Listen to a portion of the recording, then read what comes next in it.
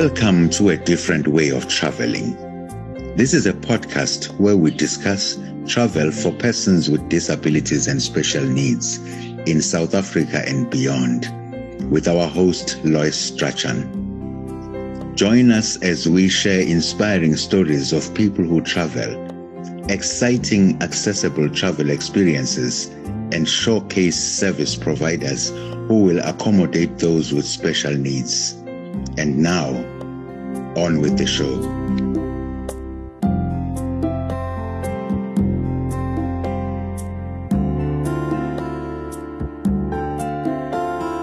Hi there, and welcome to another episode of A Different Way of Traveling, a podcast on accessible travel presented by Accessible South Africa.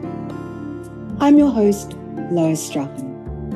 Before we dive into today's episode, just a quick reminder that if you haven't already done so, please follow the podcast by hitting the subscribe button on your podcast player. That way, you can receive every new episode as soon as it's released. Right, let's dive into the interview.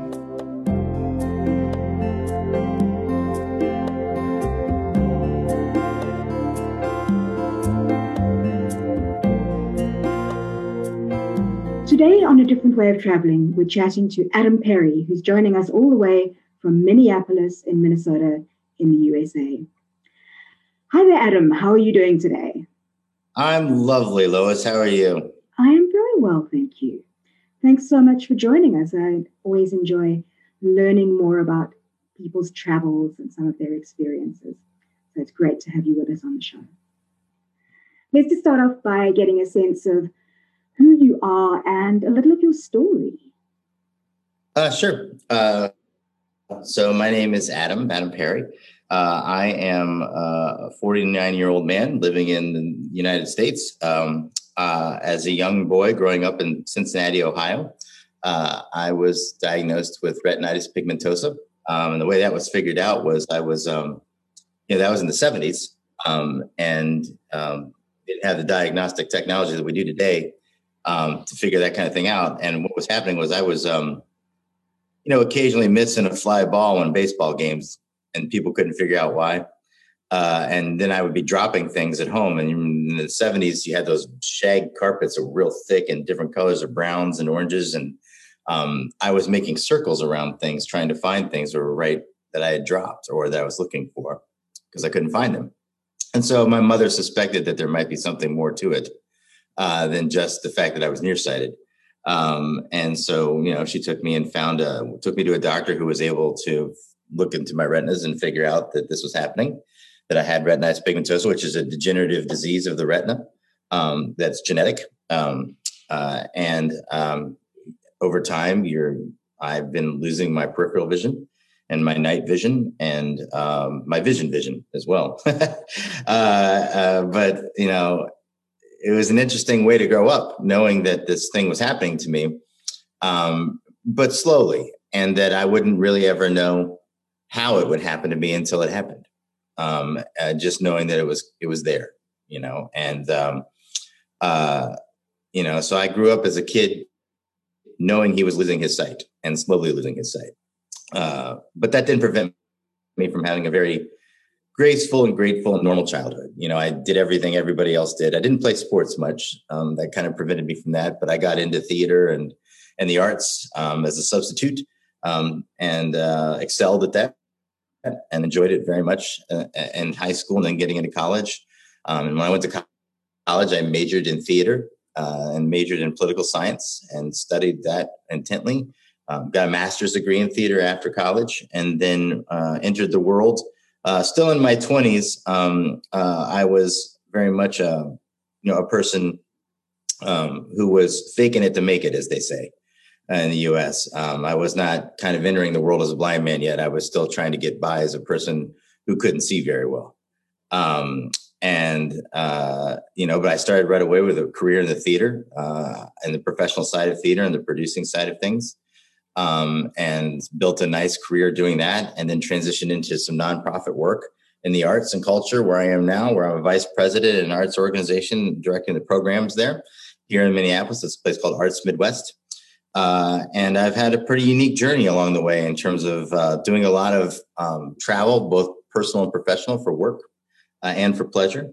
And both as a person who was adjusting to blindness and a person who is fully blind, in the world. And it's been a heck of a journey, and one that I wouldn't trade for anything, for sure. It's been quite an interesting, just listening to you. And sometimes I find it interesting listening to what people share and what they choose not to share in this first section as they ask them to introduce themselves. So you've given us a lot of information, and there's part of me that kind of goes, there's so much in that I'd love to kind of dive into. But this is a podcast about travel, so let's stick to that side of it. So You mentioned you've been doing a lot of travel for your work, and as well you've traveled for leisure. Can you give us a kind of broad strokes picture of the travels that you've done? Where have you been? Sure. I've been to 6 or 7 continents. The only one I haven't been to is Antarctica. And I don't know that I have a bucket list for that or not. I still haven't figured that out. I've been probably to 30, I think over 30 countries, somewhere between 30 and 40 countries. I've been to almost all the countries in Europe. I've been to Egypt. I've been to Morocco. I've been to Malaysia. I've been to Turkey. I've been to China. I've been to Japan. I've been to Australia. I spent some time in Peru and Colombia and Mexico and Nicaragua, Canada. I've been to 48 of the 50 states in the U.S. The only ones I haven't been to are Wyoming and Oklahoma. And so I've had a pretty, broad experience in terms of globetrotting and kind of some interesting places, along the way. Been from everywhere from Norway to, Nova Scotia. Well, it does sound like we need to get you back out to the African continent. And I very much want to, yes. Yeah, there would definitely be more countries to tick off your list there. Definitely a bucket list. Yeah. Well, tell us a little bit about the logistics of how you travel and how you engage with the travel experiences that you take. It's interesting. I was thinking about this. I adjusted to travel.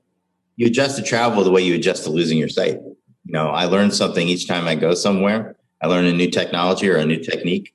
I find myself in a situation that requires some different thinking or strategy, and then I learn it, and then I have that with me for the next time that I travel.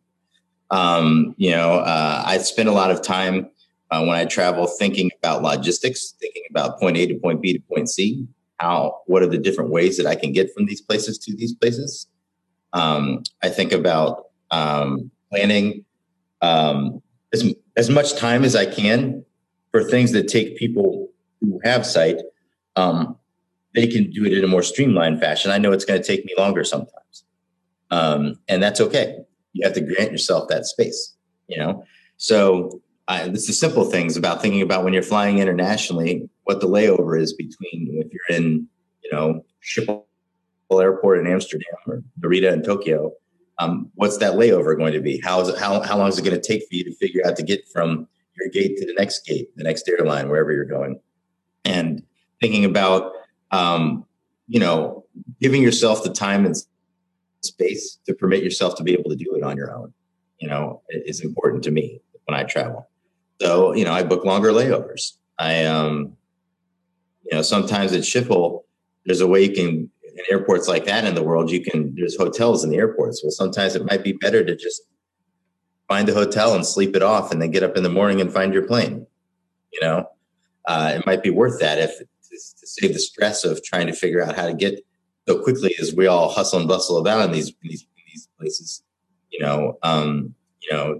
It helps to think that way. I think about hotels. I think about where they are. I think about their location in terms of relationships to whatever meeting, conference, event I'm going to for work or for pleasure, the things that I want to see and experience. I think about walkability, in terms of, am I going to be in a place where I can get out and with my cane have a chance of success, in way finding, and finding where I'm going to go, and I think about a lot of that. And it's mostly internalized planning, I would say. I don't do a lot of writing it down and plotting it out. For me, it's mostly just researching, thinking, making a plan in my head. So is this basically done ahead of the trip, or is this done partially ahead of the trip where you investigate, research, and do some planning there, but then also acknowledging that no matter how well your plans are laid, you're probably going to have to make some adjustments on the way? So true. And that's the fun part anyway. That's the best. The fun part about travel is all the things you don't plan, and sometimes it can get a little harrowing, but the reality is that's living. That's when you feel alive, is when you're experiencing something that you didn't plan, that you're just kind of rolling the dice and taking a guess on. I ask a lot of questions. So I do a lot of planning in terms of preparation, but then I'm always open to rearranging my thinking, or trying a different strategy, or opening myself up to the possibility of, a different connection or relationship that might be worth making, so that I can have a different experience. I ask a lot of questions when I get to hotels. I ask a lot of questions of doormen. I ask a lot of questions of concierges. I ask a lot of questions of bartenders, and people that are in the cities, so that I can learn more about, that's when you find out, hey, you wouldn't believe it, but this band's playing right down the street tonight,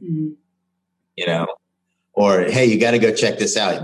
People don't know much about it until they get here, but there's this really cool festival happening, and you go check this out. And, that's how you learn, and then you just figure out how to do that from the point that you're at, when you find this kind of thing.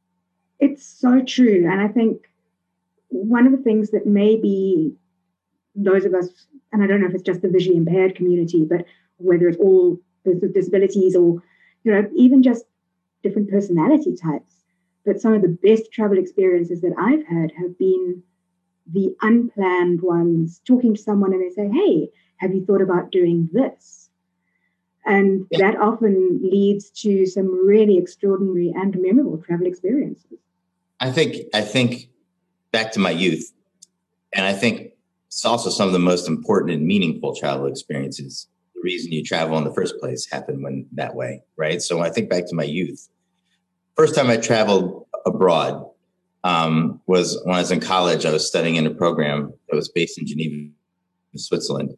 And we would, the kids I was with, we were your classic American backpacker type kids there to study abroad over the summer and, enjoy our weekends getting on the train and going wherever we wanted to go. And one weekend a bunch of us woke up and, we went to Munich, saw the Hofbrauhaus and had a great time drinking beer, doing what kids do. And merrily, lumped our way back into a train to get back to Geneva for a class the next morning. And all of us managed to sleep right through Geneva, and we woke up in Paris. Oops. We enjoyed our time in Munich a bit too much. But we figured when we woke up in Paris, we said, okay, we can't do anything about it now. We've already missed, we're in Paris. Hey, so what's happening in Paris? You're right. So we spent a day finding out what was happening in Paris. And during that day, we wandered around Notre Dame to see it. And if you go along Notre Dame, we discovered along the river, on the River Seine, there's a big stone, like a stone archway kind of thing that you walk into, and you have to kind of crawl between these crevices into a space. And then when you open the space, you see a flicker of light that becomes a bunch of flickers of light in a tunnel, in a dark tunnel. Very metaphoric to how I see in a lot of ways. And as you get in there, there was a gentleman that came shuffling up to us. And we were just kids. We're American kids. It was 8 in the morning. There was nobody else there. And, this old man came up to us and started talking to us. And he said that do you know what this is? And it turned out it's the memorial to the French folks who died in the Holocaust, the French Jews who died in the Holocaust. I was there 2 years ago. Yeah. And for a kid, I was 19, 20.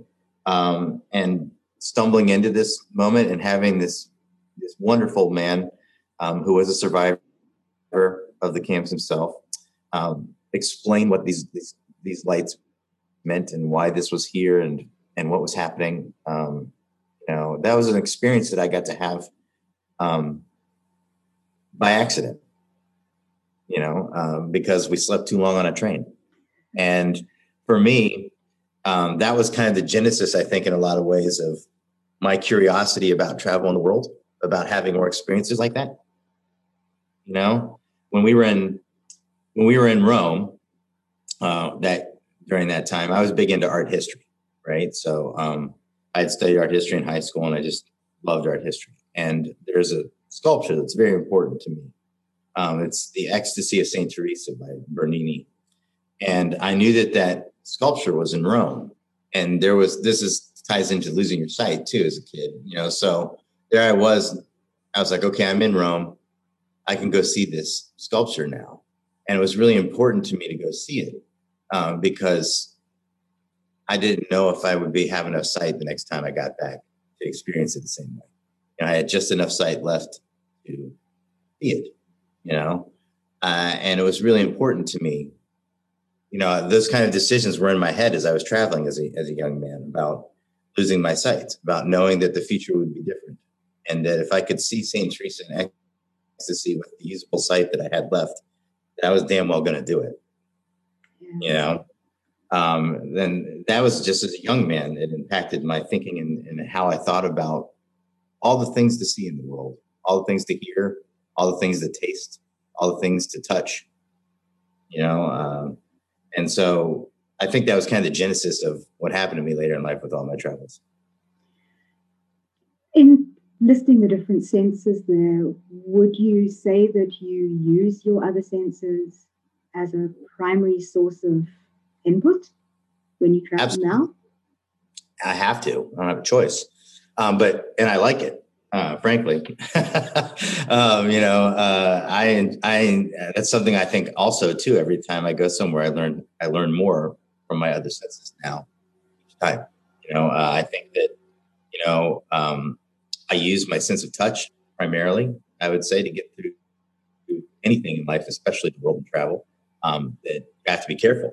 There's a delicacy that you have to have in order to be safe. And also to be respectful in other cultures, in terms of touch. But it's so important because hot, cold, windy, silent, all those things matter. If you stand one of my favorite things to do is thinking about, so when I was in Egypt, we took a trip out to the desert in Egypt, right? And I loved it because I felt this perfect silence. Like there was absolutely no sound. And then occasionally there might be a little wind that would blow past your face, and to experience that kind of feeling, you don't need your eyes for that, those kind of moments are so incredible. If you pay attention and hear things and feel things, all these places I've been, I think about the places that have had all this energy, like Machu Picchu and pyramids and, visiting a concentration camp, all the different kinds of energies that are out there. You have to give yourself time and space to stand there and feel the cosmic notion around you. You have to feel the song of the ages that's there, and to feel that vibration almost. And there's a lot to me about vibration and texture that happens. I use my sense of smell a lot in terms of, when you're in a market in Istanbul or, in Melbourne, Australia, at Victoria Market or whatever, you're like, that smells good. I want to know more about it. Like I want to digest it, inhale it, whatever, but that smells good, and also sometimes, wow, that smells bad. I don't think I'm going to go there. Yep. So it is a weird way. It's a sensory kind of experience for sure, but one I certainly enjoy. For me, I've traveled as a sighted person and also as a blind person. And I just think about the experiences that I missed when I was traveling, when I was really only using my eyesight to experience a place. And how richer the experience is now that I'm more open, well, also have to use my other senses to do it. I think it's such a shame that I missed that opportunity earlier. I had, I can remember a couple of times suddenly being surrounded by literally a herd of wild of animals, that when I was in Egypt, because in Egypt, I was in a neighborhood in Egypt walking around, I turned a corner and all of a sudden I would walk right into a goat herder herding a bunch of goats down the street, and all of a sudden I was surrounded by goats, and I couldn't see very well, obviously. And, so it was much more for me about standing still and let these goats bounce off me, they went by and hearing them bleat and smelling them and, the energy of that, and just waiting for that experience to stop because I couldn't really do anything other than wait for them to go by, and I had the same kind of experience in a different way in Istanbul, where I was going to see I was there for work and I was going to see a workshop for a band that we were thinking about bringing over to the US. And to get there, we had to get off the train and walk through a neighborhood. And all of a sudden in this neighborhood in Istanbul, I was in the middle of a bunch of cows, like big cows that were going home for the night. They were going to back from wherever they were eating and hanging out to their barn. And all of that was different because I was like, okay, one of these things steps on my foot, it's over, and so I had to really be careful about. I remember one point I had my hand on a cow. I had my can on my cane, and I had my hand on a cow in the middle of the night, walking next to me, and I was using the cow to make sure that it wouldn't step on me, and also to guide me where I wanted to go in a way. A guide cow, that has to be a first. I couldn't see anything, and it was the night, and then there was all these animals around me, and I didn't want to make a mistake, and it was fascinating, it was just, you have to kind of go with what you got in the moment. Seizing the opportunity, so to speak. But it's, you have to just be kind of ready to rock, and go with it and use your senses, to get by. So over the last little while, we've seen a lot of changes in technology that have made travel a lot easier for us. What role does technology play in your travels now? I would say, that's always going to be evolving for me too. I would be willing to bet with the break from the pandemic and things, I haven't traveled in a while, but I would be willing to bet that I start considering using Seeing AI more. Like the app on your phone, or also possibly, using the glasses at the airport where they have them available to you. You can call people and they'll help you get to where you want to go. I'm pretty good at finding my way to airports. But I use Google Maps a lot. I use map technology a lot, where I have a lot of times when I'm in cities, especially, I'll have my AirPods. So I like using one AirPod in one ear because I don't like having both ears have an earphone. It makes me feel vulnerable. Like I'm losing a sense that's important to me. And so I'll put one AirPod in if I'm going, and I have a specific destination I'm trying to walk to, especially. And I'll just put Google Maps on and have it walk me there, but I always have one ear open and one ear and at a certain volume because I want to be able to hear the world. Well, and usually when I'm sorry, go ahead. I said not only to be able to hear what's happening around you, but to be able to hear what's happening around you, to benefit from that as well. Right. And so I'll use Google Maps a lot, or a map or some other map technology, whatever was best for the place that I'm in, that can speak to me and give me directions sometimes about whatever destination I'm trying to find. I do that. I think, I don't use a ton of technology past that, but I do see myself evolving into using more. think it's going to be interesting to see. Going to be part of it. It's going to be interesting to see where technology develops and how it can be useful to help us engage with travel. Sometimes too, you wind up in places, like footbraille. Like there's some cities in the world that have footbraille, right? And it's always fascinating to me that people want me to walk on the footbraille all the time. And in other places, they don't even know what it is. It's just there, but people don't understand why it's there. I remember in the Miraflores district in Lima, Peru, they have really wonderful footbraille, like perfect footbraille all the way. But then it always is like the road to nowhere, to quote Talking Heads, like it just, you wind up and it just stops and you're like, well, what am I supposed to do now? Why was I following that in the first place? Turn around and walk back the way I came. Exactly. So I always find the footbraille fascinating, but it's a good technology. And sometimes cities have good things. Sometimes places have good things, that you can accentuate your experience with, so yeah, I think that technology is growing as well. I think there's a lot more investment in that, especially when you get to places like museums and theaters and public gathering spaces. There's a lot more ways to experience those now that you just have to figure out how to do it. And then it makes the whole experience different. I think for me, it's a case of trying to figure out what the intention of it is, because there seems to be no standardization of what it means. So the first time I encountered the footbraille concept was in Poland on some of their train stations.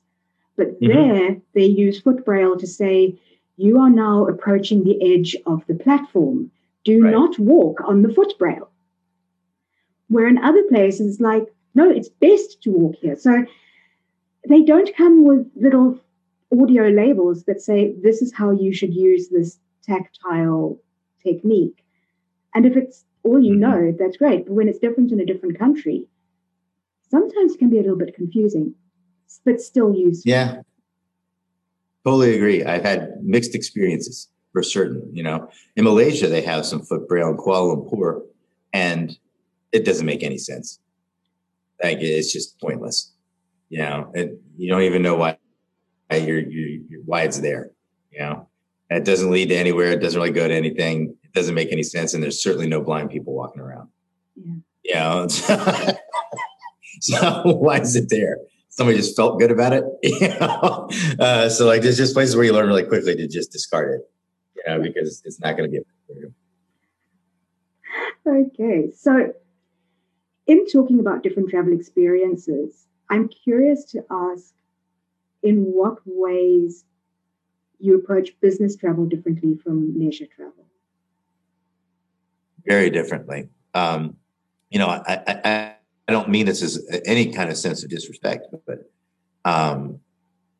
it's harder to travel with people. It's harder for me to travel sometimes with sighted people than it is when I can just travel by myself, or on a leisurely pace. For business travel, I'm usually with somebody, and they're usually moving at the speed and pace of a sighted person. And then they also feel an obligation, I think, sometimes to look out for me, where if I was by myself, I wouldn't have to worry about the burden of having somebody look out for me, and so it just adds an extra level of intensity sometimes, I think, also for business travel for me, when I'm trying to find taxi stands and get to the right hotel and find the meeting that I'm supposed to be at, or the conference that I'm attending. A lot of those things aren't designed, as much of the world isn't designed for people, who are visually impaired, low vision, and blind. They're not necessarily adaptable to us, so we have to figure out how to adapt to them. And so I had to spend a lot of time figuring out exactly which room in the hotel and what floor and how to get there, and what that means. Where, a lot of times I think people with sight can just do it a lot more naturally because it's available to them. For me, I had to think about that a little more. I have to give myself more time. I have to give myself more space. I have to do a lot. Oftentimes when I'm attending big conferences and things, especially, I'll spend some time on my own, just walking around the hotel and mapping out for myself where the rooms, where the meetings are going to be and the events are going to be. I'll kind of do my own run through, on my own time. When I get to the hotel or the convention center or whatever space it is, because I need to. I need to set kind of a memory map, of all these places that I had, so that when I'm figuring out, okay, when I'm using the whatever app that's the agenda, or God forbid they're dumb enough to give me a piece of paper that I can't read, that I already have the memory map in my head, so I'm not stressed out by that. I do that a lot. I do a lot of like pre-mapping on my own spaces. Which, of course, is harder to do if you have sighted people going, no, but you just need to go there, go there. Yeah. Right. And there's a lot of spaces too, I'll be frank, that I avoid, if I don't find them necessary to the success of my time, then I might avoid it. There's a couple national meetings, national conferences that I go to every year. There's like big exhibit halls, and it's simply overwhelming for me. I can't. It's just too chaotic. There's too many people not looking where they're going. There's too much noise. There's too much distraction. It's too many people in too tight of a space, and I'm not going to be successful, in that space.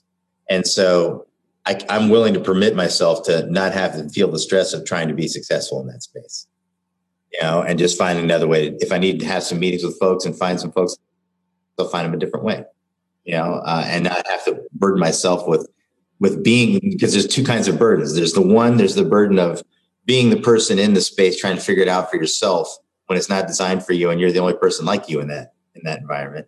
And B, the indirect burden that you place on everybody else who feels like they have to over accommodate for the fact that you're in that space and it's not built for you.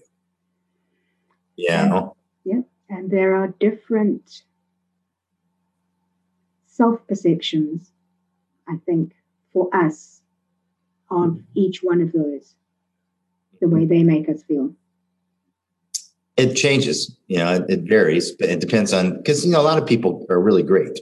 I'm not, a lot of human beings are naturally empathetic to other people. And they want, the thing with disabilities and with blindness that I'm finding is very much, I remember there was this article, it was in the New York Times, that, kind of pissed me off, frankly.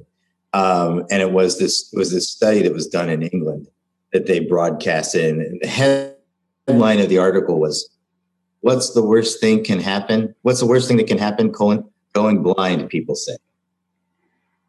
That was literally the article's title in the New York Times. And and the whole thing was about how this group in England had done a research project where they asked people, what they fear the most in the world in their life, and turned out losing sight was number one. That would be the hardest thing for them to deal with. I fired off a letter that didn't get published, obviously, right back to the New York Times, saying, "What are you doing?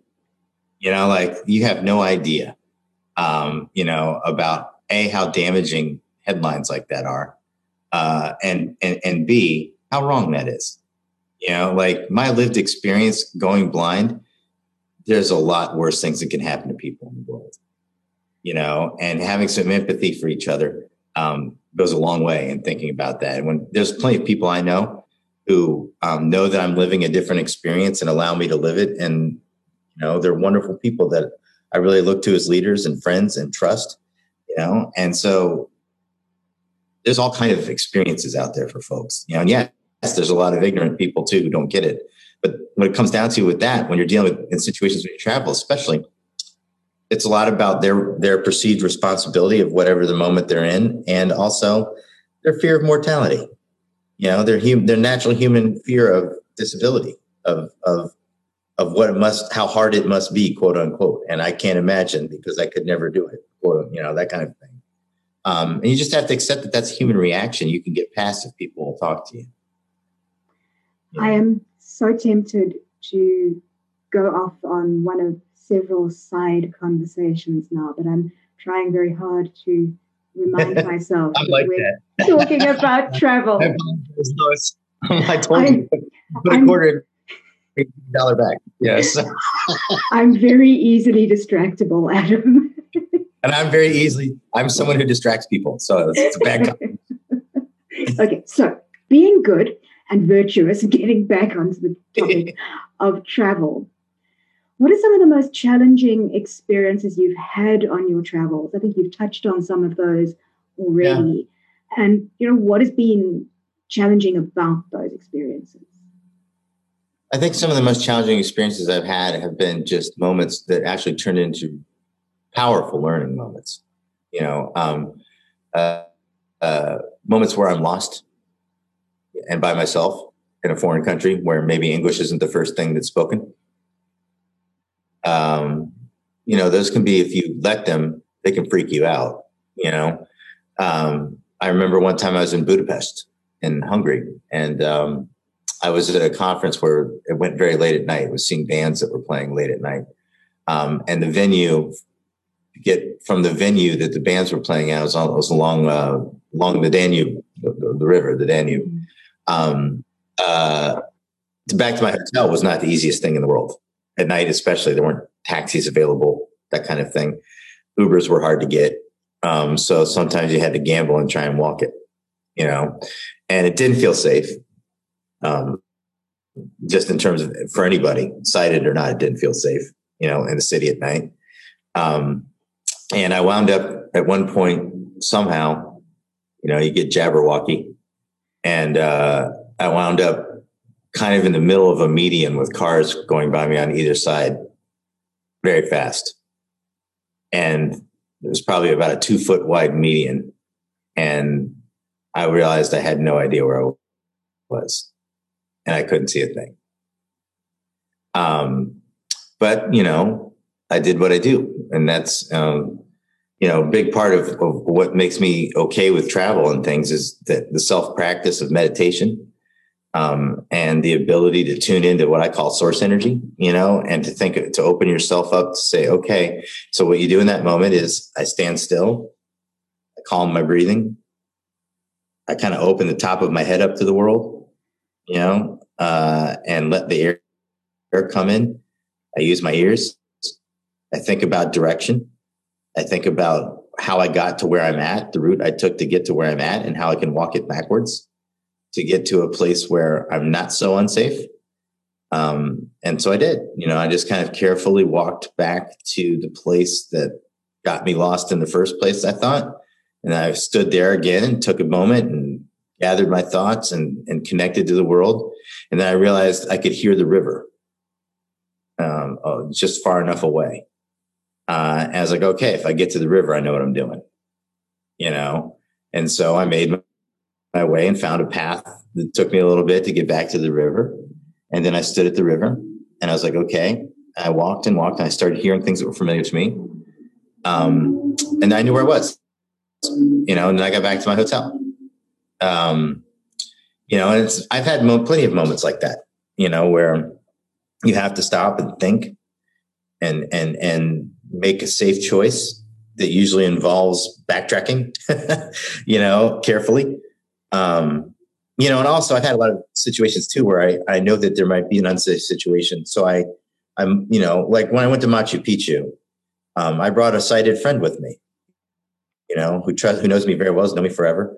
He's my best buddy. And, he knows how I travel and how I roll.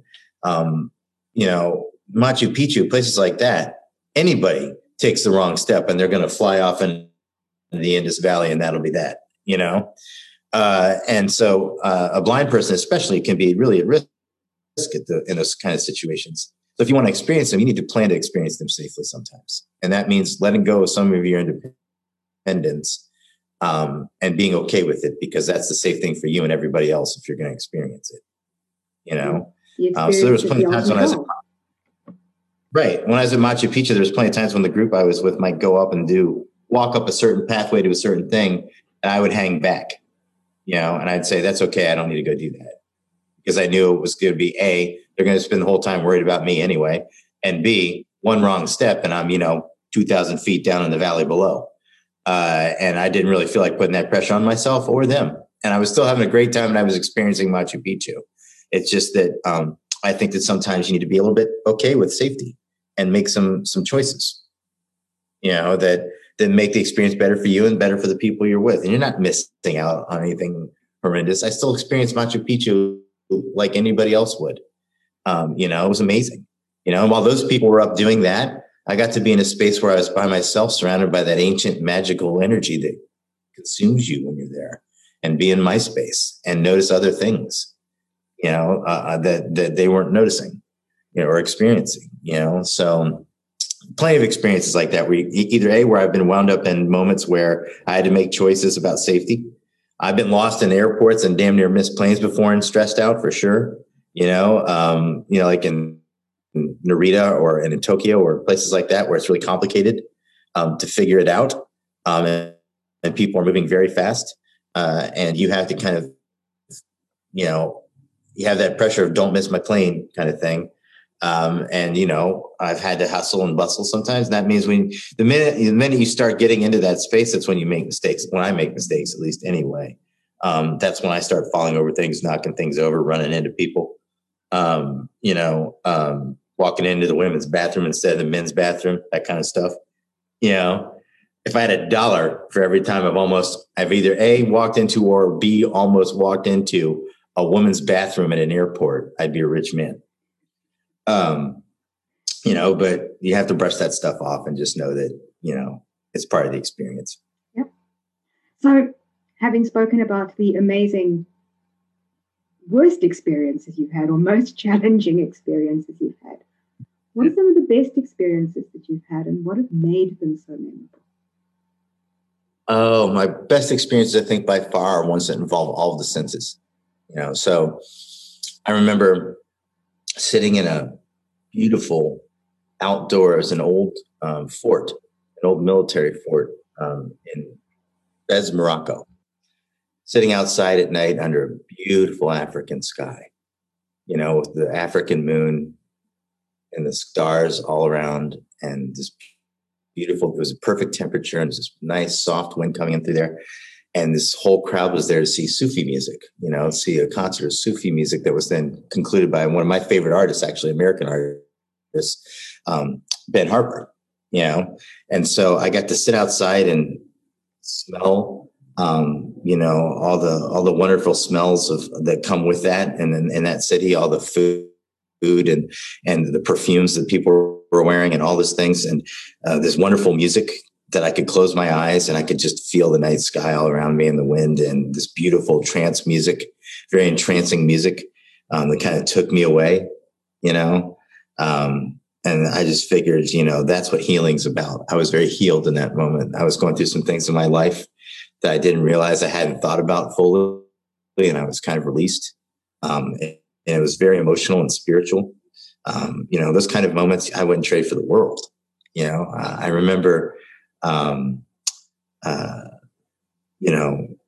thinking about, I was in this village in China with a band that we were going to look at, and this tiny village called Shituzai in China, which is up in they call it the stone forest portion of China, which is an ancient part of China, and just getting to sit down and have this lovely group of people from this village host me for a meal.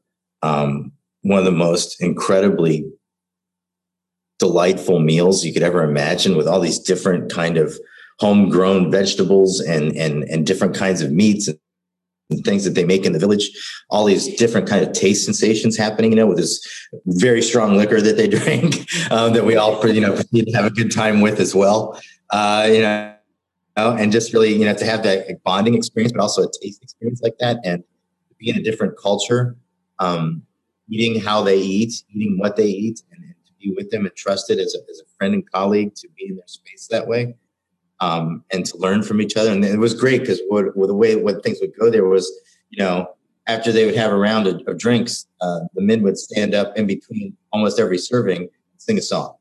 And it was like, and then everybody would sing the song with them, and then we'd sit down and eat some more, and just to have that, the song involved with eating and the experience that way, all those kind of things are the things that matter to me. Those kinds of experiences when I'm with people in different cultures and different places, experiencing something that's multisensory, and that creates kind of an indelible imprint on you in your soul, that you will remember for the rest of your life.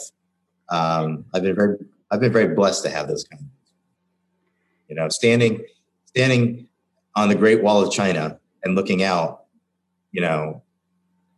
is moving. Standing by the pyramids, I stood in between the paws of the Sphinx and looked up into its face and realized that I kind of beat its riddle.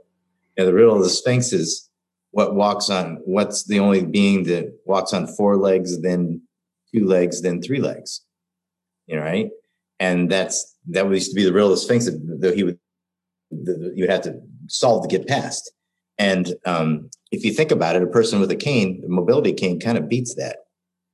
We kind of mystify that riddle, because we have this extra sensory leg, that we have that I use. So I got to look up into the Sphinx, right, literally in between its paws, look up and say, "Hey, man, I beat your riddle." So all those kinds of things, I could go on forever with the amazing travel experiences I've had, feeling how the sun feels in different places, how the ocean sounds in different places, languages, listening to people sing and talk in different languages. Certainly, all the wonderful, amazing, great scenes in the world I've seen, all the great art I've experienced in the world. I wouldn't trade any of that for the world. Now, I may not experience it the same way as other people, but I get to experience it my way. And my way is just as good for me. For me, there's also something about taking advantage of the opportunities that are there. And that's a mindset issue. Right. Some people just don't see the need. Some people are too scared. And some people just aren't interested. As hard as that is for us to consider. Yeah.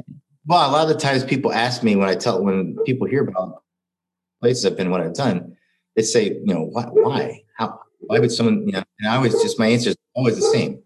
Because I can. Yeah. Because I can. And for me, that's good enough. And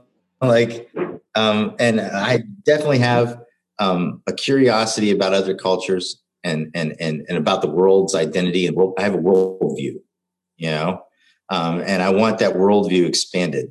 And I have great empathy for how other people live, and I want to know more about that. I want to know, so when I was in Peru, for instance, one thing that really struck me in Peru that I couldn't, get over was everybody in Peru in Lima, regardless of class, age, race, whatever, winds up trying to get down to the cliffs that overlook the Pacific Ocean to watch the world's most amazing sunsets every night.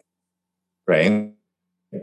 And when you're around them, it's just amazing because all of these folks are totally in love, and they are expressing it. Like there is romantic love being expressed, and not in a gross way, just this overwhelming feeling of just how tied they are to just simply taking in the sunset with the person they care about the most, and touching each other and, just being so intimate with each other in a public space that way, it just blew me away. Every night I would go down, and experience, because you're drawn to the sunset anyway, that's what you want to see, or feel happen. And, feeling all that love around me, all these people, that's infectious, to feel people so in love all around you, young and old, and, you don't get to experience those things unless you're curious enough to try and go find them and then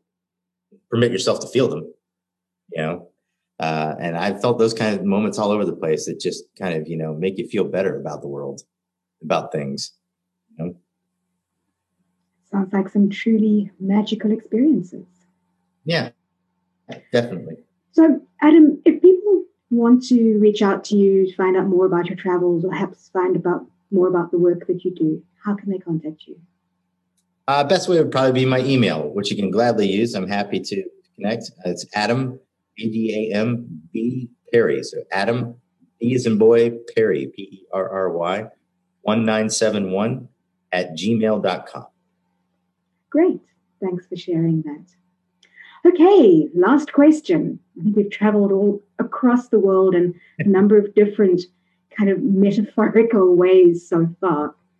But with all the traveling that you've done, do you still have places and travel experiences on your bucket list? And what are they? Yeah, I do. I think, they change as I learn. A lot of my travel desires are influenced by the books I read or things I hear or the music I hear, or places, that I connect to in different ways, so that can change. But for right now, I'd say some of the places I still have it deep in my heart to experience for different reasons. I would like to spend a chunk of time in Ireland. That's where my ancestors are from. And that's the language that's inside of me. That's the rhythm that's inside of me. It's the poetry that's inside of me, I think. And I would like to just spend some time rooted on the ground in Ireland, feeling the Irish mist, and hearing the Irish lilt, and drinking Guinness with people in pubs, and spending some time in that space, I think is important for me at some point in my life. As is Scotland. I'd love to go to Scotland and, taste fine whiskey and be amongst the bogs and that part of the world too. I haven't spent enough time there. There's plenty of places in South America I'd love to see still, Argentina and Chile and Patagonia, that whole area, I think would be beautiful. I also have there's some places in the United States that I mean to get to I have this desire. I don't know what it's about. It's metaphysical, but I just want to hug a redwood tree, like a sequoia, So at some point I want to get into a sequoia forest and to a place where I can just, hang out with some trees. There's all kinds of little things like that are still on my bucket list that are probably mostly achievable if I can find the time and space. And they grow, they change differently. Every day is a new place. I figure, oh God, I'd love to taste that food or hear that music there or see that art or just be there to touch a tree, whatever it is. It almost sounds like it would be easier to say, is there any place that is not on your bucket list? Oh, that's not fair, because then that place is going to get back to me. But yes, there are. I'm gonna hold that in as don't send bad juju out in the world. Yes. Okay, fair enough. Adam, thank you so much for spending some time with us and sharing some of your travel experiences with us on A Different Way of Traveling. It's been a real pleasure to chat to you. I really appreciate it, Lois. It's been my pleasure too. After chatting to Adam, today's travel quote felt quite appropriate. It's by British author Jane Wilson Howarth, who said, "Travel is a joy full of surprises. Perhaps some of the most enjoyable times are those where one comes close to disaster. The risks add spice and make for great stories when you are safely back home again." Thanks for joining us on today's episode. We'll see you next time.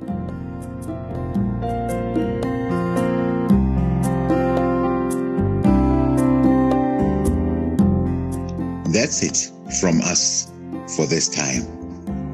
You can find Accessible South Africa on the web at accessibleSouthAfrica.co.za, on Facebook and Instagram at Accessible South Africa, and on Twitter at AccessibleSA. You can also email us at podcast@accessibleSouthAfrica.co.za. Editing by Craig Strachan using Hindenburg software. Our theme music is by Lu Chil Chow, based on a motif by Lois Strachan. Credits read by Musa E Zulu. Thank you for joining us on A Different Way of Traveling. We'll see you next time. Until then, happy travels.